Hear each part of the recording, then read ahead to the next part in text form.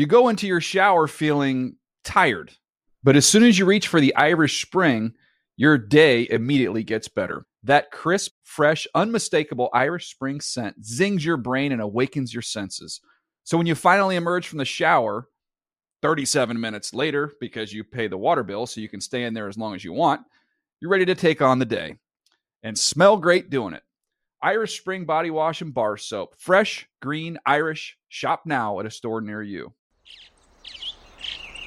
Getting ready to take on spring? Make your first move with the reliable performance and power of Steel battery tools.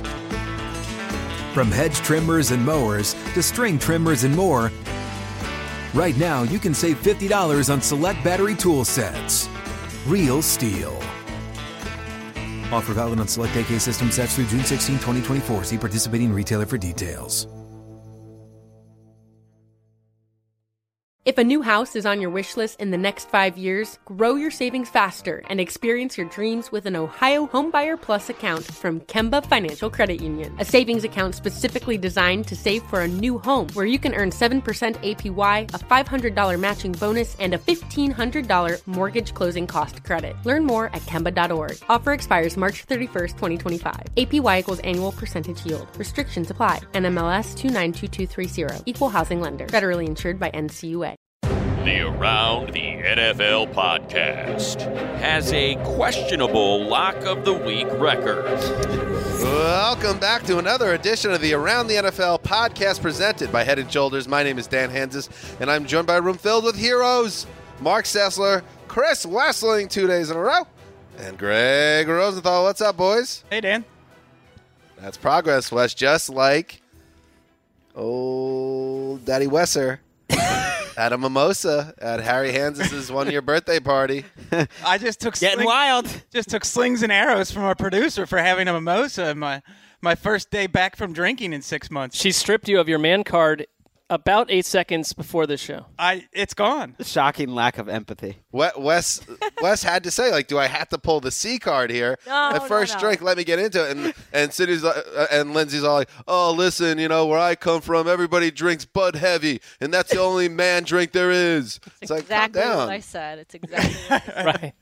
I think you captured the spirit of it. This is the Week 10 recap show, Sunday night recap show, often imitated, never duplicated. So many games to get to in Week 10. And I'll tell you what, I'm excited. I'm officially excited now about, as we're starting to peek forward, peek ahead, look at, Mike Francesa used to say, the season doesn't start till after Thanksgiving, which he probably stole from Parcells, I'm guessing. But as we head closer to Thanksgiving, the NFC in particular, the four teams in first place are combined 29-7. The Eagles are 8-1. The Vikings, Saints, and Rams all 7-2. That is a nice, saucy conference that you can get behind. The AFC, still a mess, Wes, but the NFC is going to be a lot of fun as we go down the stretch in the season. I am really crossing my fingers and hoping for a Saints-Eagles matchup in the NFC Championship game. I think that will be a heck of a game. Well, and these teams play each other a ton, and we'll be talking about it. I mean, the Rams played those three teams, I believe, in a row. They're 3 out of 4 weeks. They play the Vikings and the Eagles and the Saints, and there's some Seahawks-Eagles mixed in there. A lot of good games. So we're going to get to all those teams, and actually, why not? Why don't we start with one of those teams? And we'll start with one of the teams that Wes wants, an NFC title game, the New Orleans Saints. Breeze in the shotgun. Do you really want to throw it? He looks to his left, now to his right, comes back over the middle, rolls to his left, staying alive, looking into the end zone, all the way to the side, and it's going to be Breeze to the pylon and in. Oh, Jim Henderson, WWL, chuckling him to himself because in a game in which Drew Brees did not even throw a touchdown pass, the Saints nearly putting up a 50-burger. The Saints set a franchise record 6 rushing touchdowns, including that one from Drew Brees. Mark Ingram had 3, which was a career high, a 47-10 dismantling of the Buffalo Bills in Orchard Park. Whoa. Wes, the Saints nearly put up a 50-burger. As I said, Drew Brees doesn't have to carry the show because they are a well-balanced unit, and that defense, forget about it. Well, I said on Thursday's show this was a lopsided matchup. And it was a comprehensive evisceration, the likes of which I don't know I've seen all year, and maybe only a handful of times in all the football games I've ever seen in my life. When you guys go and watch this game, you will see the Saints doing whatever they want to do on offense, marching up and down the field with long extended drives, imposing their will on a defense that allowed 300 rushing yards. I mean, and we saw Buffalo get gashed by the Jets on the ground, and it was like, oh, it's the Jets, and it was Thursday night, so it's an aberration, and let's find out what happens to Buffalo. Something's wrong post Marcell Dareus trade, because what happened today was twice as bad. There was one play I saw earlier, I was trying to track this thing, a 4th-and-1 play where they went for it. The Saints handed it to Ingram. He blasts down to about the 5-yard line, and you knew the game was over because they just simply overpowered Buffalo. And that's bad. It's a bad look, and I'm sure Marcell Dareus is enjoying himself watching how badly they've struggled since he left. But it can't be all with Dareus just leaving the picture. No, it's not all Dareus. I mean, it's just in general, like it's that thing, and it was right when, Greg, everyone got sucked into the Bills as finally being a playoff-type team this year.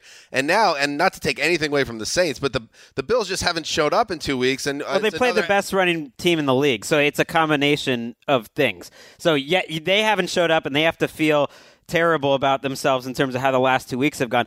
But they also had the worst matchup possible today, and they're playing a running team who's been about as good at running as we've seen a team be the last few years. This was a reckoning. The Bills all season have been well-coached overachievers with a shallow roster, and they're still that. I want to get after Bills fans a little bit for cheering so loudly when they brought in Nathan Peterman in garbage time, taking out Tyrod Taylor. I know Tyrod Taylor didn't have a good game or anything, but a little too happy about that. They've been through a lot. Yeah, they've been through a lot. I've been through a lot because I picked the Bills. I was going to keep my lock streak alive. And I stand by the logic, but now it looks a lot worse, obviously, because the Saints now look as good as anybody in the league, period. This was going on the road in November against a team that plays well at home, that's had a really nice season, and then, like Wes says, embarrasses them in a humiliating fashion. Like, whoa, I'll just deal with it. You were attempting to tie my impressive lock streak that ended last season, and we had a lock-off. And I used my sort of Sessler analytics style to look at this game and say, I'm very comfortable taking the road team here. Wow. And it was 47-3 at one point. And it came out well, and so I'm not going to gloat, but a nice run by you, Dan. Thank you very much. And now it's time to start over and try to get back to tie my streak again. I know this is going to pain you. It's humbling, but I'll take first place in the overall standings and all-time standings home with me tonight. Well, those are fair concession prizes. I think you have to consider the Saints Super Bowl contenders because of that formula you mentioned. Going on the road, in cold weather, outside of that friendly dome that they've taken advantage of so much, but the best teams of the Sean Payton era have been the teams that had a power runner like Deuce McAllister teamed with that scat back. And Alvin Kamara is more than a scat back. Oh, yeah. He is shedding tacklers, the likes of which you don't see from a passing down back. He's back in the Rookie of the Year mix now because of Deshaun Watson's injury, because Leonard Fournette hasn't really been showing up lately. Kareem Hunt has hit a slump. Right. He is in that mix, and I want to see this Saints defense play against a really good offense, but we'll see that down the stretch. They got the Rams in a couple weeks. One last thing. Kamara and Ingram are now on pace for almost 3,000 yards combined, 2,900. That is incredible. And I do want to give credit to Dan. I think it was very humble, as you mentioned, to mention that you're leading in the overall records and the season after accepting the loss. Thank you. Thank you very much. I'll also add that you're in last place. Dead last. We've given up. Well, this seems like a weird point for this, but I'll take it anyway. Thanks, Lindsay. See, Lindsay's fitting right in. You lost, but you won. You still win. Thank you. I take issue with that bit of production right there. Let's move on. Check in on another one of those NFC superpowers. Shotgun single back right. Subtle play fake. A flick into the right flat catch made. Thielen makes a block and springs free. Jarius Wright, who plunges in for a touchdown. Paul Allen, KFXN with the call. Okay. The Minnesota Vikings keep rolling. Case Keenum threw 4 touchdown passes, each to a different receiver, and the Vikings went on the road to beat the Redskins 38-30, their 5th consecutive win. Keenum here also threw 2 second-half interceptions that gave the Redskins life, but Minnesota, they made that early lead stand up, and my first takeaway from the game, gentlemen, if this team can put together, 30 burgers, putting up 25-plus points a game with that defense, just as the Saints are a team that you're also, this is like a Super Bowl level team potentially. The Vikings, if their offense really starts clicking, forget about it. Well, and throw the Rams in there. Like it just backs our point up that the NFC suddenly has, and in some cases, new faces, new teams, new identities. And they're all balanced. Exciting, yeah. They're all balanced. I mean, a complaint in this room was like, how these teams aren't the same every week. It's just kind of like a big middle of the NFL, and that's true for a lot of the NFL. But it's actually been kind of a stacked year in the NFC now, where 4 of these teams are on pace. It's going to take 12, 13 wins to get a bye. Well, I think you have to give Rick Spielman a lot of credit for how deep and well-rounded this roster is. They lose their starting quarterback, Sam Bradford, who had played as well as he ever did in the opener. They lose a Rookie of the Year type of player in Dalvin Cook. They lose Stephon Diggs, who had been one of the hottest receivers in the league in September. They lose him for almost a month. And they're rolling. And they get Case Keenum for 1 year and $2 million, and he's channeled 2015 Ryan Fitzpatrick as a guy who is playing to the level of his surrounding talent and actually not just being a game manager but making plays too. Well, to that point, also, does it scare you at all if you're getting into the Vikings as a true contender in this league? That, like Ryan Fitzpatrick, there was always this fear that at any moment the guy can go back to being what he'd been for most of his career. I would say if I'm the Vikings fan, that's my fear. But then you do have Teddy Bridgewater also waiting in the wings. So they have almost, even if Keenum goes bad, you have this other guy who's also a question mark, and he made his return to the league today. I think it was 442 days Teddy Bridgewater went between active appearances in the NFL. And after the national anthem was played, they showed him on the sideline wiping tears away from his face. Or really, in a season that's been marked by injuries and losing star players and all these terrible things happening, to have a guy that made it back from a serious injury. Here's what Bridgewater had to say after the game. Being able to stand next to those guys on the sideline for the national anthem, and it all boiled up. I kind of screamed a little on the sideline after I said my prayer in the end zone. I screamed a little. And then when I got on the sideline, it was like, man, it's really about to happen. But like I said, today it was a great moment for my life, my personal life, but it was even a better moment for this team. We got out there, we competed, and we won a big game that we needed to win on the road. And after the game, Adam Thielen sent out a tweet, love this man. He's an inspiration to many, including me, talking about Teddy Bridgewater. And Case Keenum, retweets that and says this on top of it. And you get a feeling, just because I think, and we saw Case Keenum in Hard Knocks and got a feel for who he is as a guy, and you definitely get a great feel of who Teddy Bridgewater is as a guy, that this is working. Like that, this could be a weird situation almost, and everyone loves Teddy Bridgewater, but I think like everyone they're such good people that it's working, and like they've been a good offensive team this season. It's not all defense. I like how they're talking during the game, Adam Thielen is now a star. I mean, we have been tracking Adam Thielen dating back to late last season, and he does this no matter who the quarterback is every week. I think he's an incredibly tough, physical guy that wrests the ball away from defenders. He had catches today of 49, 38, 38, and 17 yards. He does it every week. So whether it's Keenum, I don't think it's about Keenum. It's going to turn midnight, and the offense is going to fall apart. There are some reliable things around him, and they have depth at that position, if nothing else. All right, well, and quarterbacks develop. I don't know. Quarterbacks develop. Well, Case Keenum's, he's kind of, I feel like he is what he is at this point, but he's having a really nice season. And Thielen, this is a monster game. Like, he's been impact player for them, but this is the type of production that really will put him on the map for a wider range of people. So the Vikings move to 7-2. Let's check in on a big NFC battle. Prescott. Oh, Claiborne got a hand on it. Loose ball, and Atlanta has recovered. And Claiborne knocked it loose. That, if that is statted an official sack, that will be 6. Wow, what a day for Adrian Claiborne. Yes, indeed. West Durham, WZG with the call. Adrian Claiborne set a Falcons record with 6 sacks. Wes, he put an XL clown suit on backup Cowboys left tackle Chaz Green and anyone else who got in his way as the Falcons cruised to a 27-7 win over the Cowboys, who saw their 3-game winning streak snapped. Chris, we'll get to the Falcons in a second, but let's start with Dallas, who looked positively hopeless with Tyron Smith and Zeke Elliott out of the lineup. And they lose Sean Lee to a hamstring injury. So you find out in this game what is the value of an all-pro player. they lose 3 All-Pros. Right. And the whole offensive attack was stymied.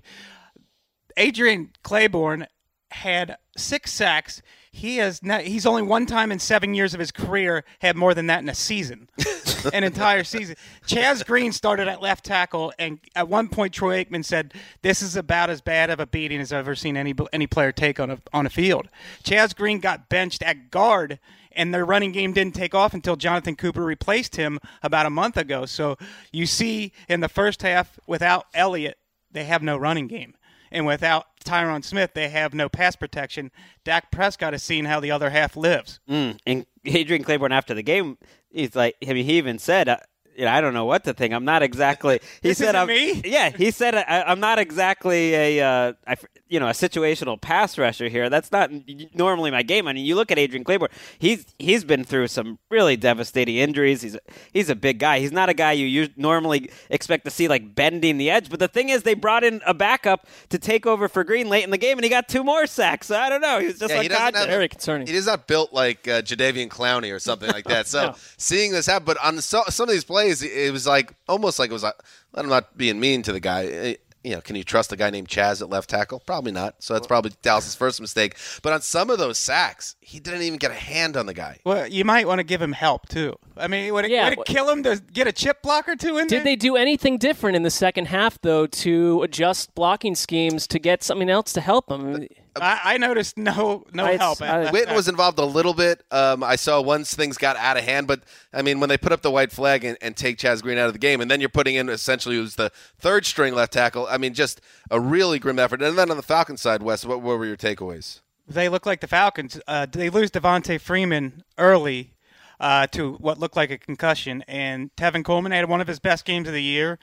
I thought Matt Ryan looked good, but I think Matt Ryan has looked good all season. Thank you. It's good to have someone else supporting. I mean, if you're watching the games, Matt Ryan is having a fine season. Well, I'm watching the games too, and I think he's missing throws, and the numbers back it up. He's not having the same year. Well, that's because you see Julio Jones miss an easy touchdown. You'll see they just miss on a couple of plays by inches. Right. He's been a lot of that. He's still the same quarterback he's always been. Their offense really should get credit, even though the numbers aren't crazy. I mean, it's 7-3 late in the middle of the second quarter, and they go 9 plays for a touchdown, then 11 plays for a touchdown. That takes up half the third quarter, and then another long drive for a field goal. The Cowboys only had the ball once over that span, and the Falcons put up 17 points holding the ball, and that's kind of what they are. They're not getting big plays. That's the biggest difference. They were a big play offense last year. They are not getting big plays this year, but they are moving the ball well, and today they finished their drive. That's on the coordinator, who's taking a lot of criticism for specific play calls, but to me the biggest thing is guys who need space, like Taylor Gabriel. Kyle Shanahan knew how to give him that space, and Sarkisian has not. Adrian Claiborne, 6 sacks. I think only 4 players in NFL history have done that before him. Pretty wild. Wow. Adrian Claiborne is now in that group. Let's move on to an AFC matchup. Canada with a snap. Berry with a hold to decide this football game, hopefully, in Pittsburgh's favor. Good snap, ball down, kick on its way. The buzz comes through, and the Pittsburgh Steelers come from a big hole and win a very important game and come back from an apparent death. Bill Hillgrove. Come back to us, Wait, so did Chris Boswell take the Boz from Brian Bosworth? I don't think you can call a kicker the Boz. No, of course not. Well, it's been labeled on him. Did he actually label himself that? I'm going to assume yes. That he is all on board with this. Just because you nickname yourself doesn't mean everyone does. Ben Roethlisberger's 32-yard completion to Antonio Brown with less than a minute to play set up that 33-yard game-winning field goal from the Boz as time expired. The Steelers escape with a 20-17 win in Indianapolis against the Colts. Greg, the Steelers woke up just in time to avoid an embarrassing setback. Yeah, you never know what to think in games like this, where the Steelers clearly sleepwalked, and they've done this time and time again. I think they were 7-14 on the road against sub-500 teams in the last 4 years or 5 years under Mike Tomlin, and they probably should have lost this one. And the game turns on a Jack Doyle drop that's intercepted inside the 10-yard line that Ryan Shazier makes a great diving play, and then they get it going.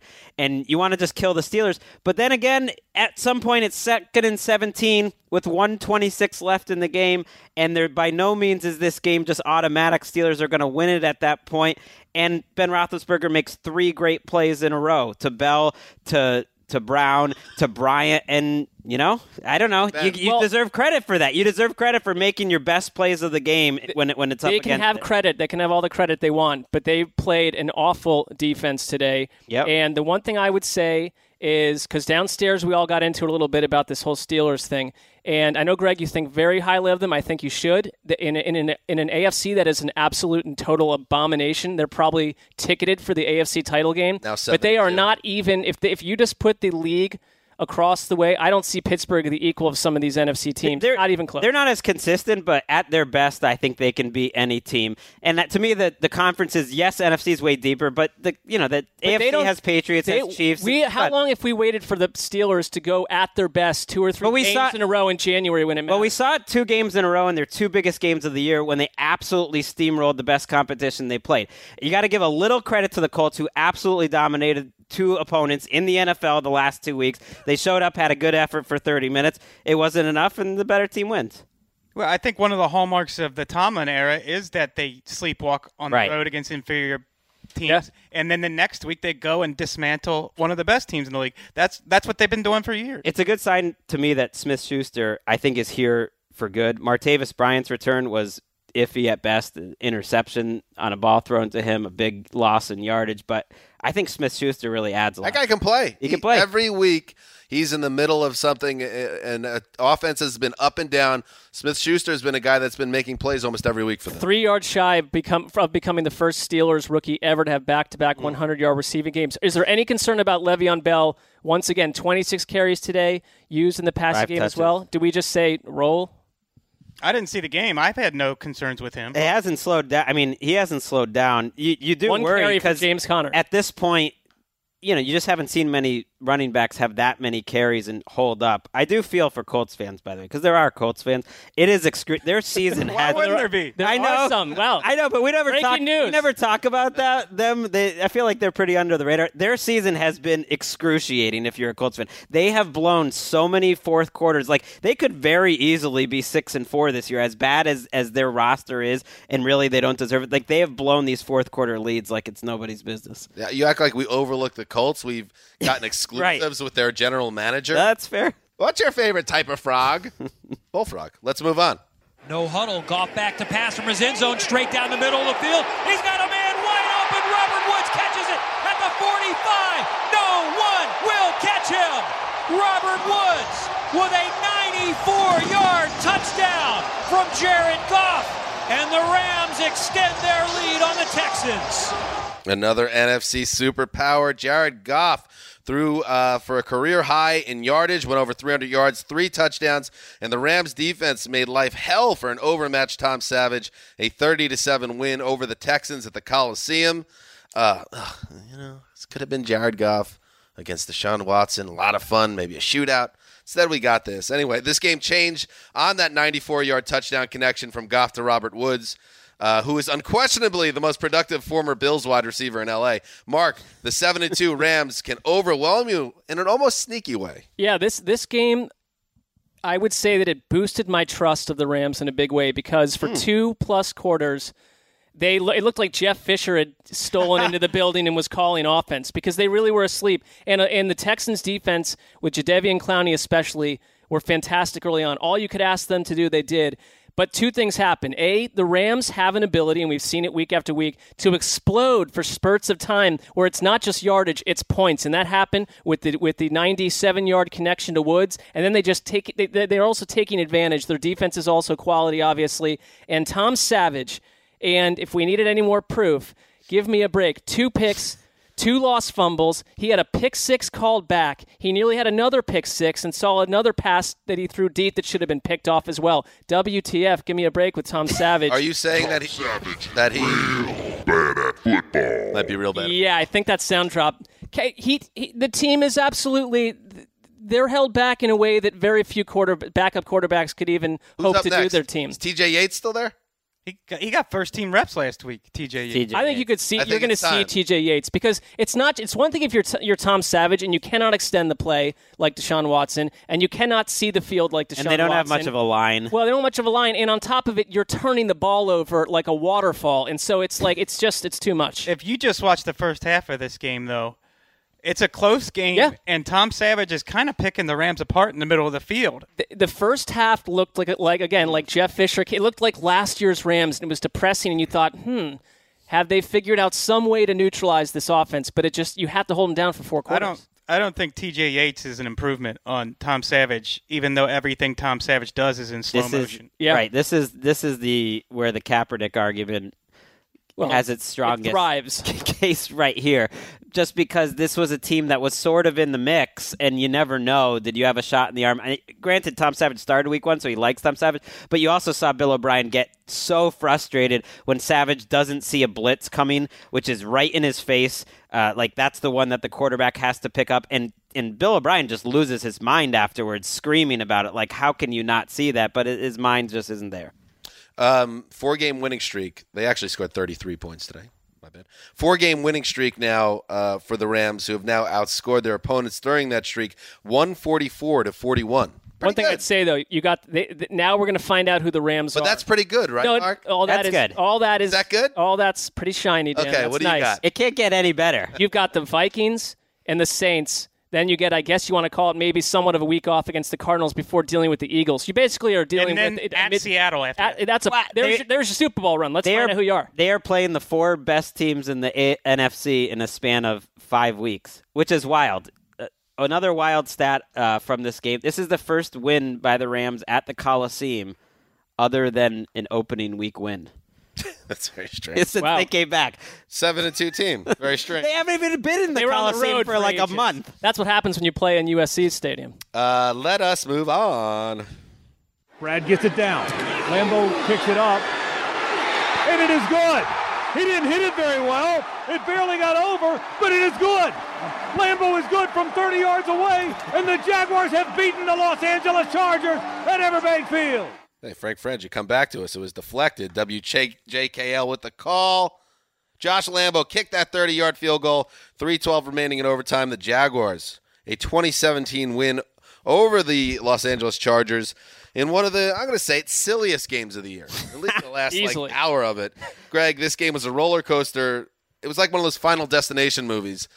There were like screws rattling free, bodies flying all over the place. And when you have that type of game and the Chargers are involved, you know they're one of the dead bodies at the end of it. Then they were you thought they were done, finding painful ways to lose, but blocking a field goal that goes in after Phillip Rivers throws an interception in overtime, after you somehow lost the game in which you had the lead at the end of regulation, and Blake Bortles threw 2 interceptions in the final 2 minutes of regulation, and yet you lost. That's, if you think about it, I don't know if that's probably ever happened in NFL history. We would have to look that up. That a quarterback who's losing Mark's on it. 2 interceptions at the end, and it was like a Blake Bortles meltdown of epic proportions after he played 3 really strong quarters. He could not have been worse in the fourth quarter. He was throwing some balloons. And they still found a way through conservative play calling and untimely turnovers between Rivers and their running back Eckler, who just fumbled at the very worst time. That was a bad fumble too, and I think the fumble rule and a lot of the rules with the NFL annoy me. The pylon rule, which we'll get to a little bit later, but I thought that was a touchdown. Someone's got to explain to me that play. So Eckler fumbles it. Who scoops it up? I don't remember, but it's scooped up and by a Jaguars player. There is no evidence from all the angles that CBS shows that he was touched. The ball seemed like it squirted out from the pile. He jumped up quickly, scored for a touchdown. They come back with a review that he was down by contact, and then I guess what annoyed me the most is the official then says that he was touched down by an opponent. It's like, if you really believe that that's what happened, you should tell the audience at home which player you think touched this guy, because nobody else saw it. And we never saw it. We never saw a good view. New York thought they saw it. That's a big play to overturn, they're gonna have to and it almost explain it, cost them the game. Yep. Right, because Bortles, after that, ends up throwing in an interception when they're in field goal range, and then Anthony Lynn gets too conservative, doesn't let Rivers even throw a pass there, although I guess you could argue what Rivers did in overtime where he just throws one up just because it's kind of like a YOLO play. It's just like, well, I don't want to tie the game. Let's just throw it up. He gets a interception. Well, we all love Phillip Rivers, but, I mean, he looked like he's about 79 years old on that, and he's always had an unorthodox delivery. But that was one of the uglier throws you're going to see this season. I don't know why, we know who Doug Marrone is and how they've won some of the games they've won.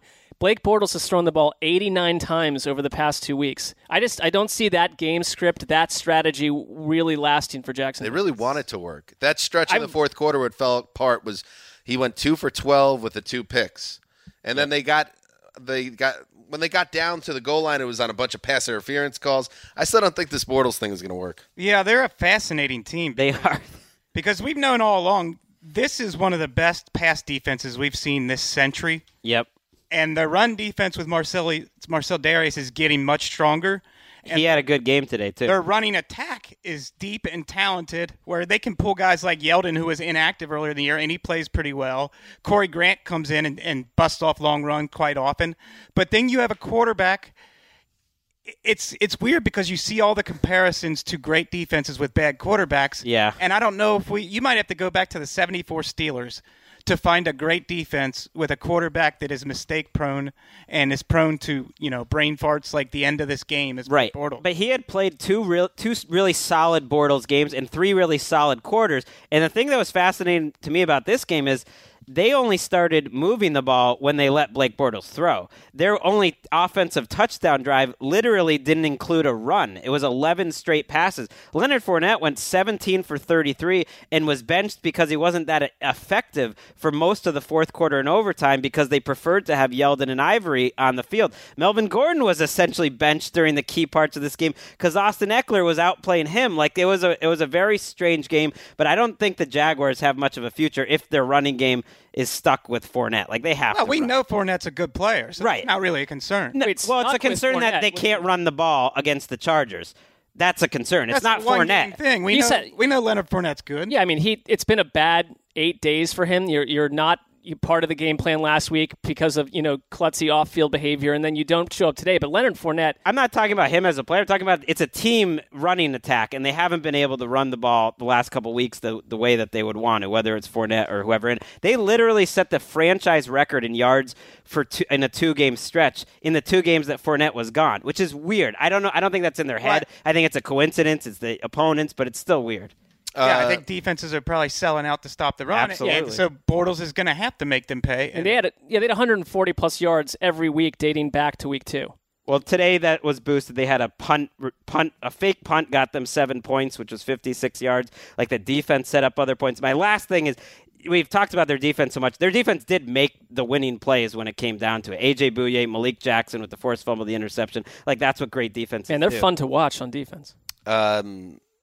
Did you guys see going back to the Steelers game, the Juju Smith-Schuster, Le'Veon Bell touchdown celebration? You remember that? Down. Physically and then mentally, I get in their mind, get under their skin. I talk my talk. He was talking. He wasn't taking shots at wives or kids or anything like that. But he went after the man's name, and now they're doing touchdown celebrations where they're mocking the A.J. Green choking thing. And Lev Bell on A.J. Green said, when they said, what do you think A.J. will think about that celebration? I don't know. Guess we'll see.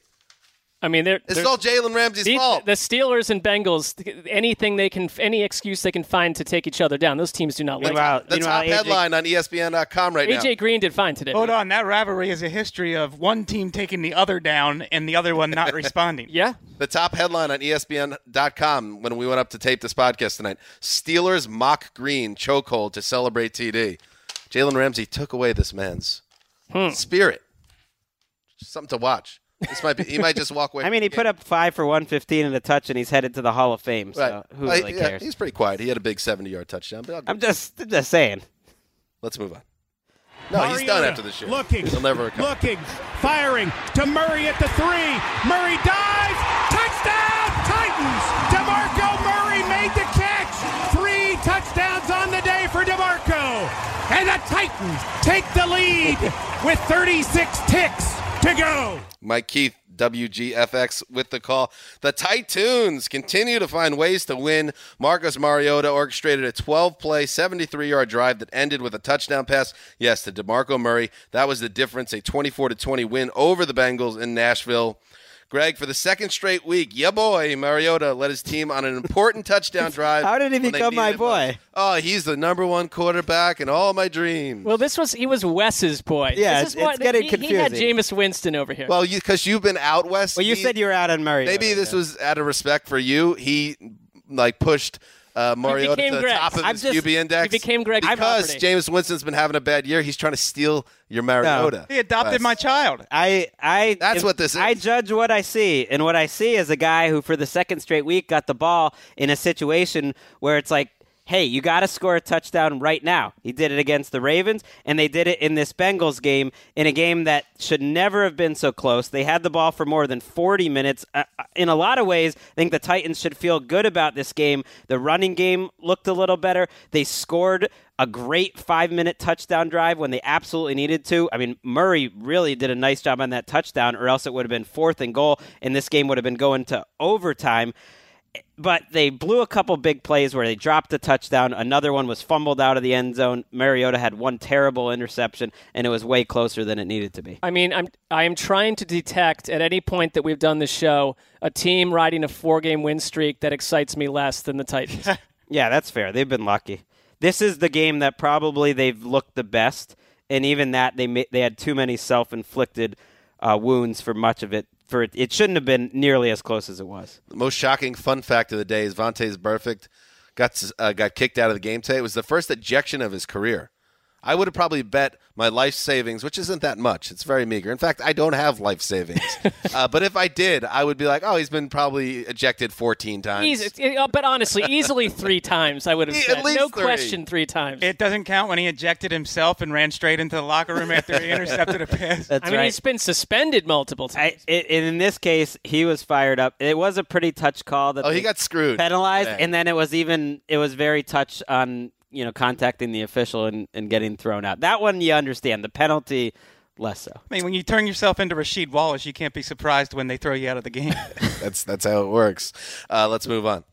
Stafford out of the gun. Blitz comes. Stafford's got to get rid of it. Throws deep left side. Got Ebron out there. He caught it. Touchdown, Detroit Lions. Oh, Stafford laid it up. Eric called it in. 29 yards, and the Lions are back on top. Dan Miller, WJR, with the call. Matthew Stafford connected on that tie-breaking touchdown to Eric Ebron early in the fourth quarter. The Lions survived a scare from the Browns, a 38-24 win at Ford Field. Mark Sessler, Cleveland actually had a 24-17 lead in this game in the second half before the wheels came off. How did Detroit take control? Well, they scored the game's final 21 points. And Cleveland's defense, which has had streaks, halves, quarters here and there, where they looked more than competent. This time around, it's just that I think the floor fell out at the end. And Matthew Stafford, the guy that we saw on Monday Night Football, started to make those plays in the final 17, 18 minutes of this game. Cleveland, I thought they got the best performance they've had all season from Kaiser. That's not saying much. He's had some disastrous starts. But they ran for over 200 yards and took advantage of Detroit's defense. Detroit, though, they're the kind of team that you can't count on them, even though they're playing a bad team, to come in and wipe them out. And they kind of got their act together late, and it was scare is a good way to put it. That's what they do. They play in the fourth quarter. Yeah. That's their move. They're going to use it. Kenny Galladay, by the way, you have to go watch this catch he made along the sideline before he went about 50 yards total. It is one of the best catches I've seen in years, which is not surprising from him. But Golden Tate, who was basically big to have him back. This is his first game back in about 5 games. It did help, although you wouldn't see the passing game from what we saw against Green Bay to today. It was not happening until it happened in spurts late. Now I feel bad because if you're going to say one of the best catches you've seen in years, Maurice Harris had one of the most tremendous catches, maybe the catch of the season, I thought, in Washington today. Off the practice squad, made an OBJ-type catch. Wes, what were you going to say? Oh, I've declared war on Lions fans. Uh-oh. They were already on my radar for the way in which they command respect for mediocrity. Oh, the outrage of not giving my mediocre team enough credit. But when I called Golden Tate a poor man's Percy Harvin, apparently that just dismayed them to no end. Percy Harvin, who is on a totally different level talent-wise, power, speed, agility than Golden Tate. Not even in the same class of athlete. Percy Harvin, who was once traded for a first-round pick and 2 more picks, and the team had to make him the 5th highest-paid receiver in the NFL. Give me a break that Golden Tate would ever be traded for that package. This is impressive. Also, 3 years ago, I sat in this podcast for hours and debated against Greg about how good Golden Tate was and that he was one of the most underrated players in the NFL. So, Lions fans, quit being homers. This is impressive by Wes, and I'll tell you why. Wes is the one that made the Percy Harvin comparison. And then you walked right into his trap. And then you came to him and said, that's not fair. Golden Tate's better. And then Wes comes on the air on Sunday and just buries you. Well, I would question anyone's eye for football if you think Golden Tate is as talented as Percy Harvin. I know that Wes is starting to feel good, and he's starting to feel back. And the minute I really knew it is when I checked on Twitter Saturday night, and I thought, what the hell is happening? There is 27 different things I am mentioned on in a debate between Wes and the Lions fans about Percy Harvin. That included him challenging people to go back and watch the tape, including Wes going back and actually watching the tape to confirm it, and him burying all 27 of them. I was like, what has happened to my feed? I watched all 8 of Percy Harvin's 2012 games the other night, and he was an absolute phenom. Don't give me this Golden Tate rubbish. Before we move on from this game, the Lions are kind of a good example of how crazy deep the NFC is. 10 teams are at least 5-4 or better. So if you're the Redskins, for instance, who lost this week to go 4-5, you're at number 11. I mean, that 4-5 in the NFC feels very different from the AFC. It's like the Lions and teams that are 5-4, they have a lot of work to do, even though they have a winning record. Coming up next for the Lions, by the way. They have an easy schedule, though. They're easiest, 5-4. Second easiest in the league. At Chicago, home to Minnesota, at Baltimore. So got to win 2 of those, you'd think. Let's move on. Shotgun formation. Fitzpatrick takes this out. Pressure coming. It's about caught ball. Touchdown Tampa Bay. Touchdown Charles Sims. Nobody picked him up. The blitzer hit Fitzpatrick, and he pulled the trigger, and the Bucs find the promised land. Fire the cannons. Fire them. Gene Decker off. WXTB with the call. Yes, Ryan Fitzpatrick threw that game-icing touchdown pass to Charles Sims and limited his mistakes as the Bucs snapped a 5-game losing streak with a 15-10 win over my Jets. Josh McCown and the New York offense listless from the first possession until garbage time, tallying less than 200 yards of total offense. I warned you, subreddit. You got to give them the prices right, Losing Horn. You don't lock up the Jets. And you certainly don't lock up the Jets on the road, especially when there's a lot of evidence out there to say, the Jets are maybe okay. This is always, I don't care who you take out of the lineup. Who locked up the Jets? The subreddit. Oh, my bad.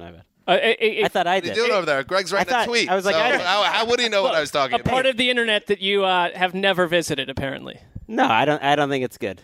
I don't think it's good to have like an echo chamber. You don't want to read your own what people are saying about you. All right, a fascinating look into Greg's soul there. Anyway, thank you to all the fans that support us on the subreddit. So the Jets were always vulnerable in this game because if you watch them this season, this was always possible, but it's still a terrible loss that removes any hope I think they have. At 4-6, they have to win a lot of games to close the season, and dropping a game that was winnable on paper, it's just there's no coming back. Well, that said, so you're saying they're forkable. Now they're forked. They had to win this game. I was saying they could get back to 5-5, and in the AFC that you were just talking about, anything could happen. But now it's over.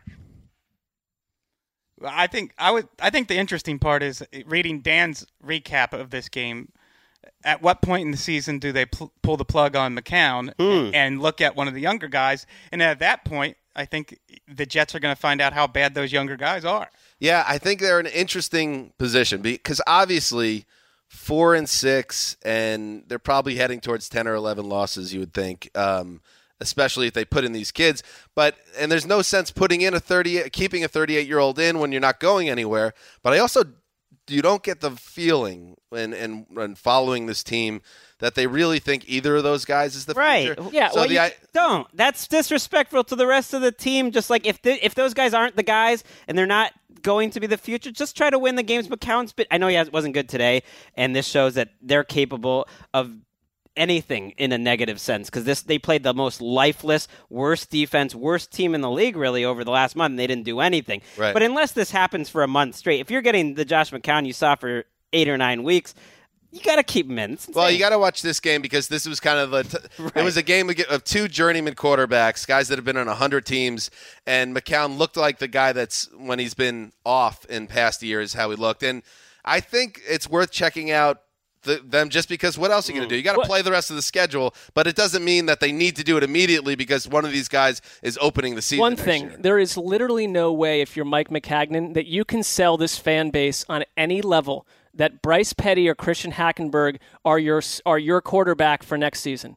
Absolutely not. And we saw Hackenberg in a lifeless preseason where there's no pass rush, there's no scheming, and he was abysmal. I don't know what you're telling your teams in your locker room. That's why I think you'd see Petty.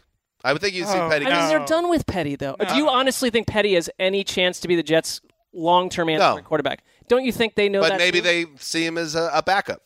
I just think, McCown came into this game with a chance to become the highest completion percentage leader in Jets history. He's had. What does that mean? I mean, this turned fast. I'm just saying, Josh McCown has done more than anyone expected him to do. This turned fast. 5 days ago, you were thinking I was a jerk for wanting to fork him. Now you want to see Bryce Petty. This isn't a victory. You have enough victory parades going. That's not a victory. I'm saying like it's 4-6. He's saying that after they lost to the Bucs, though, not when they were 4-5. Your point does not make more sense before this game happened. Now it makes sense to me. I just wanted to see how Sunday played out, and I kind of had suspicions this was going to happen, and it did. I'm waiting for an apology from the rest of this room. Why? Because all of the shots you took at me for my Josh McCown love for the last that's a good point. He's made the leap. He's making the leap as we all of the shots that were taken over and over again. And my only point was he's a perfectly respectable placeholder at quarterback. I thought you said he was one of the greatest of all time. That's how I kind of remembered it. I said he outplayed Jay Cutler, which he did. I mean, I dealt with him as Cleveland's quarterback for 2 years. I feel like I was at least allowed myself to suffer. I wasn't just taking shots. All right, let's move on. On 2nd and 9, a snap to Hundley, looking, scrambles to his right, throws the right side for Adams, spinning grab, touchdown! Davante Adams, a spinning grab along the right corner of the end zone. Wayne Larrivee, WTMJ with the call. Brett Hundley threw for 212 yards and a touchdown to Davante Adams as the Packers ended a 3-game losing streak, a 23-16 win over the Chicago Bears, who taught us a lesson in recency bias. Mark, Green Bay looked like a lost cause 6 days ago. What was different today?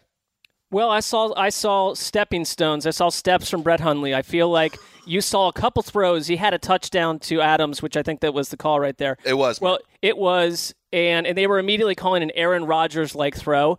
All I'll say this, it was the best throw that Hundley's made all year, and all you want to see, it's like you can't ask for it the minute he's put on the field out of nowhere, having never really played in a real game situation. It's taken some weeks. This is a good defense he faced, and he made some throws. He kept the offense alive, and they lost Aaron Jones early in the game, so he didn't have his number one back out there supporting the way he did in past games where the running game was working. Everything was working around Hundley except Hundley. This was a little bit of a growth move for him. I think it was a promising game. I don't know what it means for the Packers long term, but I mean, their season is over if they lose this one today. Well, they're the only team with a winning record that's been forked. So they've got that motivational gambit in their back pocket. If anyone would like to deliver that news to them, because I am certain they don't know that.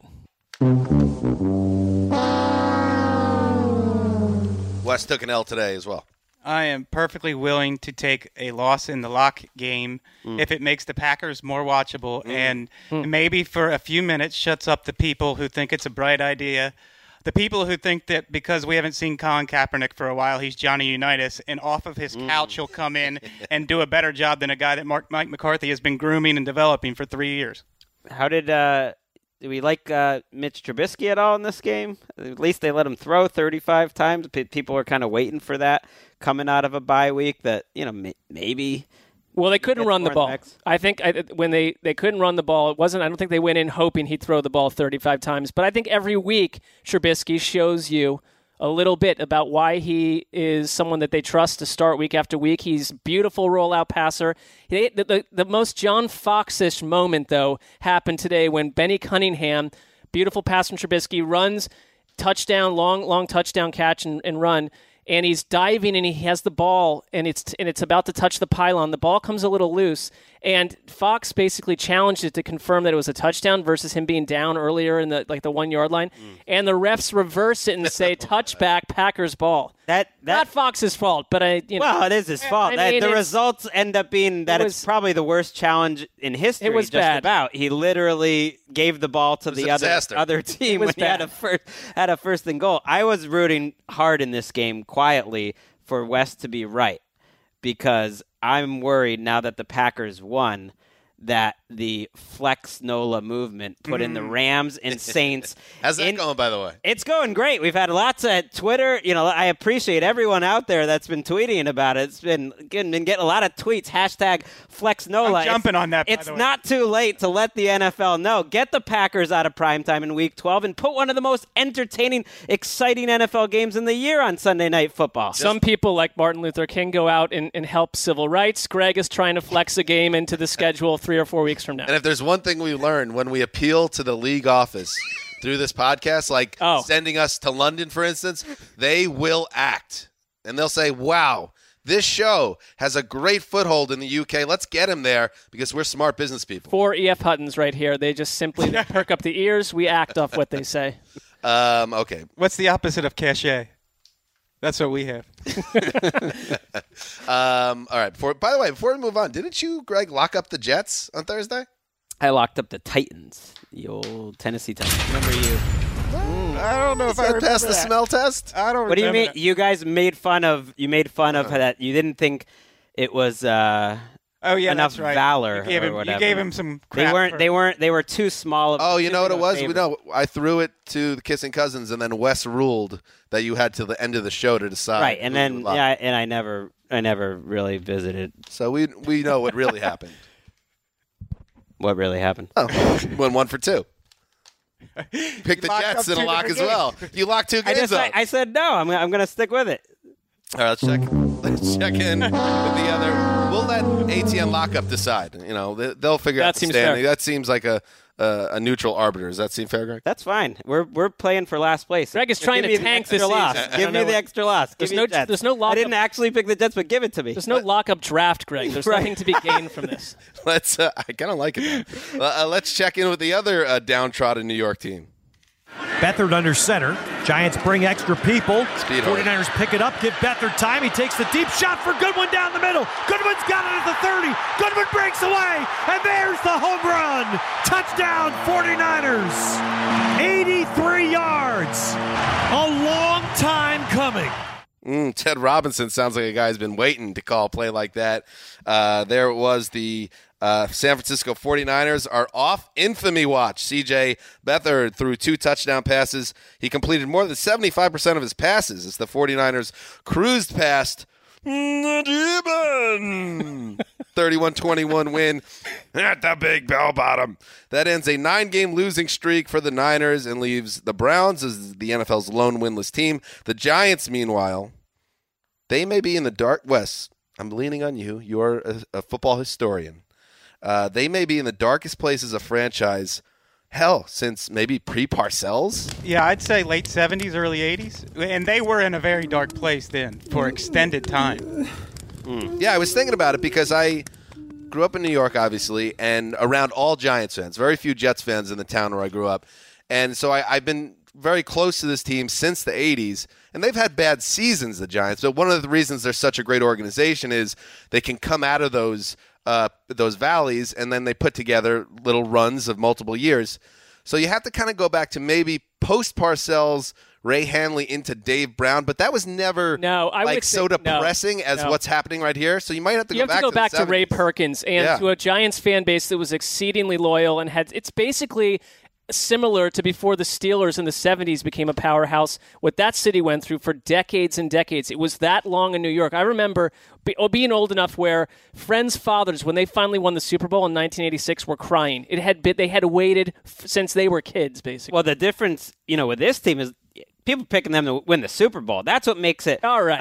No, I'm just saying it's especially ugly. I didn't even mean you at this point. Like so many people had. But Mark did pick them. Yeah, but you know what?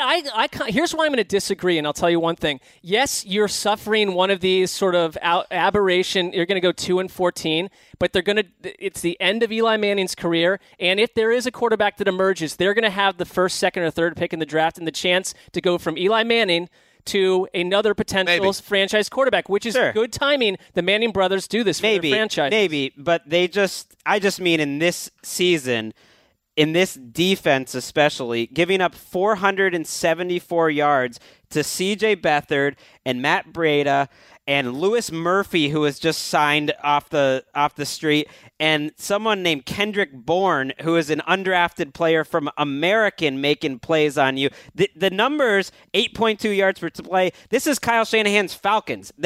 When the Giants defense steps on the field, pretty much the worst offense in the league, the 49ers, or one of them at least, turns into the 2016 Falcons. Janoris Jenkins wasn't even trying to make tackles today, and when they tried to interview him after the game, a PR person literally was trying to keep him in the locker room so that he would answer questions, and he muscled past and got the PR person out of the way. Mike Florio is reporting that Ben McAdoo might not even make it into next week. It is about as ugly as it gets. That's bad. That's bad by Jackrabbit, Wes. I was wondering what Jackrabbit did to have half the beat writers of the Giants, they were fired up, and all of fantasy football Twitter demanding that he get yanked off the field for effort. There were two different plays, at least, that they highlighted in the highlight reels where the 49ers scored, and it didn't seem like Jenkins was going too far out of his way to tackle the opponent. Beathard has been sacked 14 times in the 3 games coming into this. He was getting beaten up to the point where you thought maybe you don't put Garoppolo in there because he's going to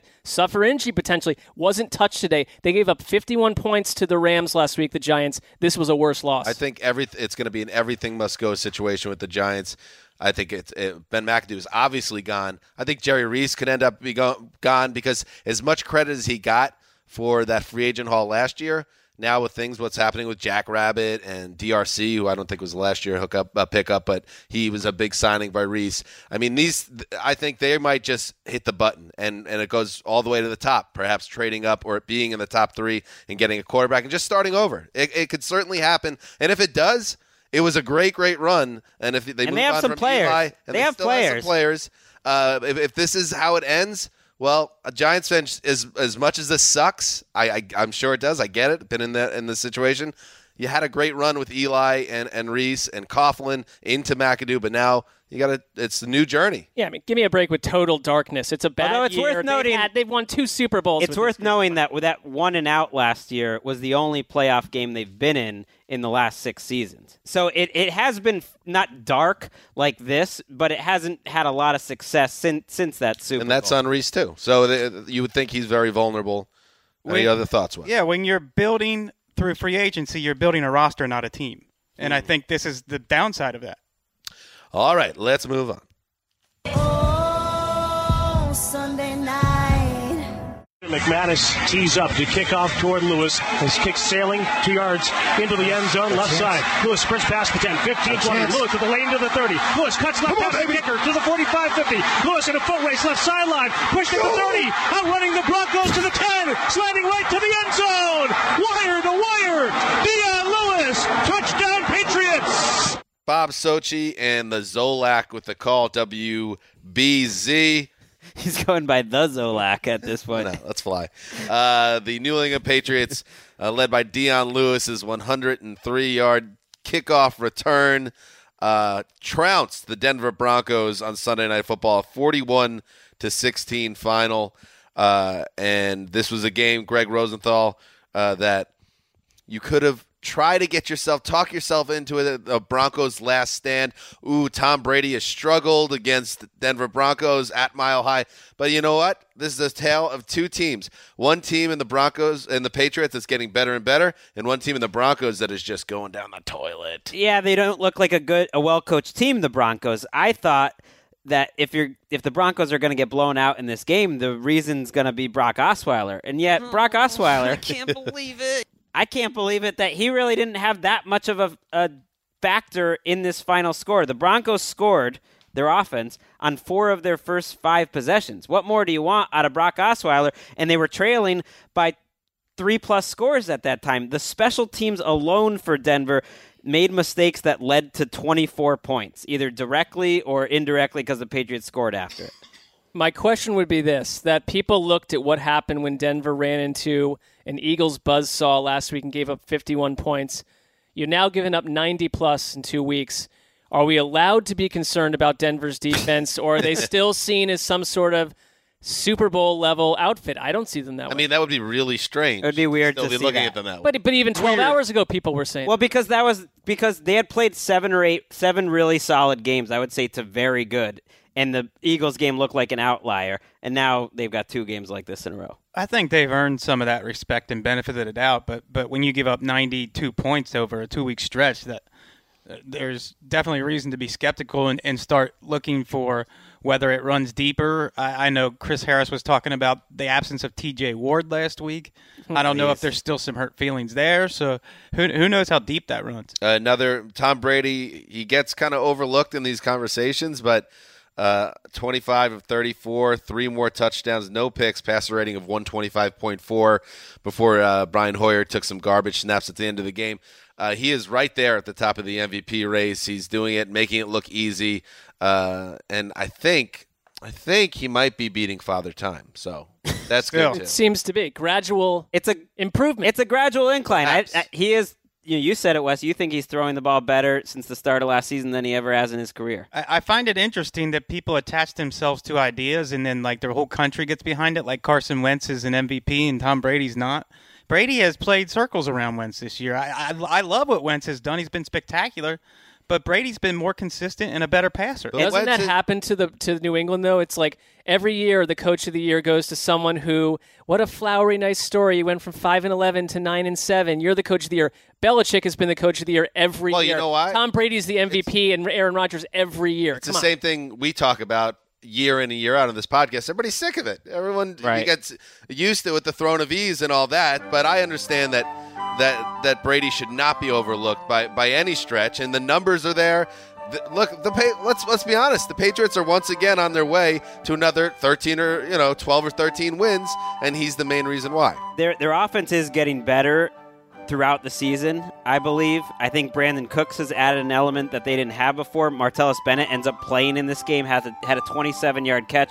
I'm sure that annoyed Packers fans out there, but I think he adds an important element to their offense because they're the ultimate matchup team. Their whole point is to get their running backs and now a few of their tight ends matched up in advantageous situations on the outside. I kind of don't know why other teams don't do that more. I guess they don't have enough pass-catching backs. Like, that is their offense right now, and Brady is the best at choosing who has the right matchup. And I think adding Bennett really adds a lot to that. Greg, the Patriots were 1-3 in the preseason. I know that concerned you. Are you over that concern now with them surging here? What about concern tonight? Did I ever say about that? What about tonight when Tommy Boy had a 3-and-out in the first drive? That was Greg a joke. Like, well, this game, I told you Denver You're right for the picking. And then the next play, of course, a muff punt, and the game was over at that point. They have been extremely lucky, I believe, this season with plays like that. I think that helps explain why they're 13th in Football Outsiders in terms of efficiency.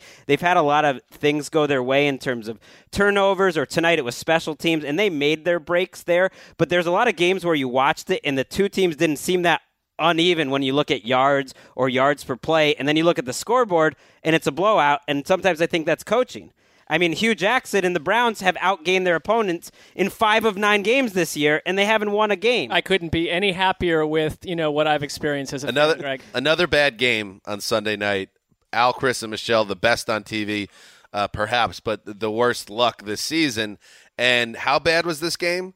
in the second half, as this thing just evolved into a laugher, we just started going around the room, Wes, Greg, and myself, guessing which foods Mark still eats now that he's basically a vegan. And that was the most entertaining aspect of the second half today. Well, because you only root for two teams. You said this. You volunteered this downstairs. You only have two teams that you have rooting interest for: the Jets and whoever plays the Patriots. So you just didn't like this result. If it was, everyone else in this room thrilled by the exciting I think the thing level is, of this here's game? the thing, and this is where it gets to me a little bit, is that we were saying this was how this game was going to go all week long, and then it's all this like false hoopla about how it's going to be a great game and stuff, and in the end, it's a romp. With you leading the narrative of this podcast single time, Greg, you have to just accept that in a bad AFC, this team is going to. It is a stunner if they don't make the Super Bowl. It is a stunner. I don't want to hear any other straw men in farm fields all over the place. Why is it ridiculous? Why is it ridiculous to say the Patriots? Mark and I are Super both Bowl packing team? up our bags as we finish this podcast. Remember when you guys are just mad? You're just mad that they're winning. I'm not mad. I just want to acknowledge. Let's acknowledge that they're the clear favorites. I'm not. That it would be a. What? 5 straight games they've now not allowed more than 17 points. Remember when the defense was the big problem? Oh, what a narrative that was. Oh, the Patriots they're a mess this year. They might not even make the playoffs. Of course they're the clear favorites. What are you even doing over there? All right. I guess I was saying favorites versus the field. I'd take the field. In the AFC? Yeah, I would take the field. Oh, come on. The field was burnt down about 4 weeks ago. That's where the straw men are. There's nothing growing in the AFC field right now. The field is where the straw men are. That's a good one. You're the Patriots up in their castle looking down on this field that was scorched by invaders. Well, if you wanted to go at another narrative that's died, is their tackle and offensive line play was terrible. Oh, major problem. And now Adrian Waddle comes in there and Nate Solder, and they're stoning Von Miller. They had a nice night. Oh, how will they ever overcome it?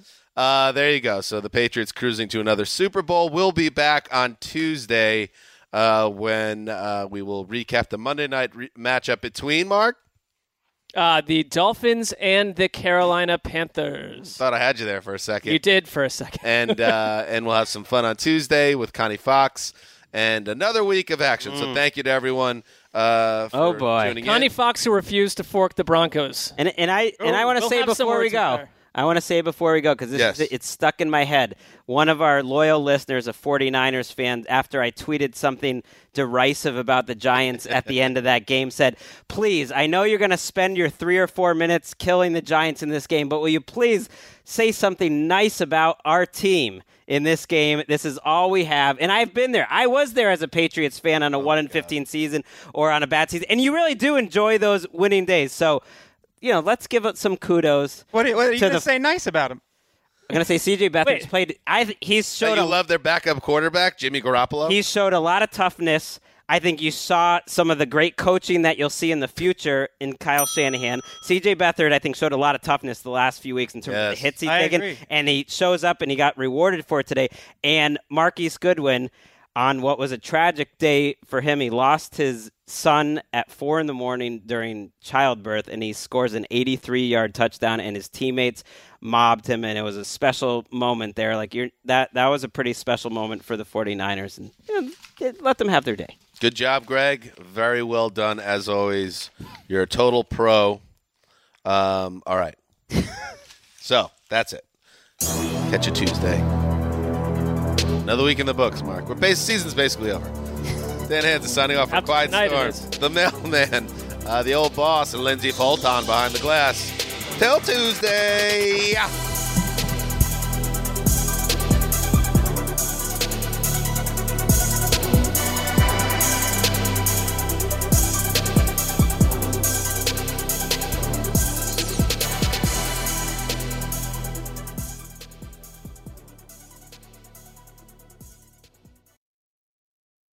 You go into your shower feeling tired, but as soon as you reach for the Irish Spring, your day immediately gets better. That crisp, fresh, unmistakable Irish Spring scent zings your brain and awakens your senses. So when you finally emerge from the shower, 37 minutes later, because you pay the water bill so you can stay in there as long as you want, you're ready to take on the day and smell great doing it. Irish Spring Body Wash and Bar Soap. Fresh, green, Irish. Shop now at a store near you. Whether you're a savvy spender maximizing your savings with cashback rewards, a thrifty rate watcher seeking the lowest interest, or a travel enthusiast looking for extraordinary perks, Kemba Financial Credit Union has a visa to complement your lifestyle and unique needs. Apply today at Kemba.org to unlock a limited time 2% cash back on purchases and pay 0% interest on balance transfers for an entire year with a new visa from Kemba. You deserve a card that works for you. Restrictions apply. Offer ends June 30th, 2024.